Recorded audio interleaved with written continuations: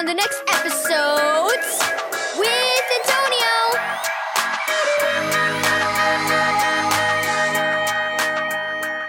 Thank you, Keys for Kids Ministries, for this daily devotional.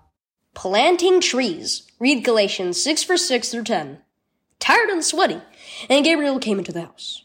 Mom, do we have any more lemonade? It's like 1,000,000,000 degrees out there. Well, I'm making lemonade right now, Mom said. I can't believe the weather we're having it this early in the year. I'm surprised you and Max are playing basketball in this heat. Well, it's basketball season, Mom, Gabriel said, as if that would explain everything. We're going to sit in the shade of the oak tree while we drink lemonade and cool off. That's a good idea, said Mom. And since you're taking a break from basketball, why don't you and your brother help me sort these things when you're finished with your lemonade, please? Gabriel frowned. And we have to, we will if you say we have to, but... He paused and looked at the piles of new and used items on the table floor. You're giving all those items to the organization that helps people in need and tells them about Jesus, right? He asked. We've done that before, but then we never hear anything more about it. If it does any good, we never see it. Well, we do get reports now and then, Mom assured him. She stared at the window a moment. But even when we don't... Well, that's a good analogy. It's like that old oak tree in the backyard. Gabriel looked up, puzzled. What? It is?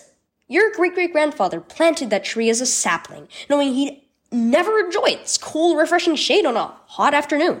Mom smiled at Gabriel. But he planted it anyway. And now we enjoy the shade on hot days, said Gabriel.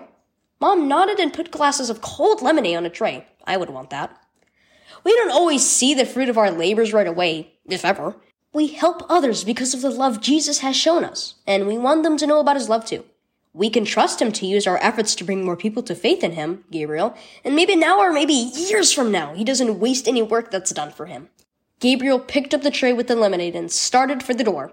Then he stopped and looked back at his mom. We'll come help you as soon as this lemonade is gone, he told her. God's work never goes to waste. Key verse. Always give yourselves fully to the work of the Lord, because you know that your labor in the Lord is not in vain. 1 Corinthians 15, verse 58.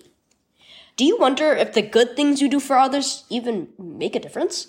We can't always see how our work for God affects others, but God puts all the things we do for him to good use, whether we see the results right away or not at all.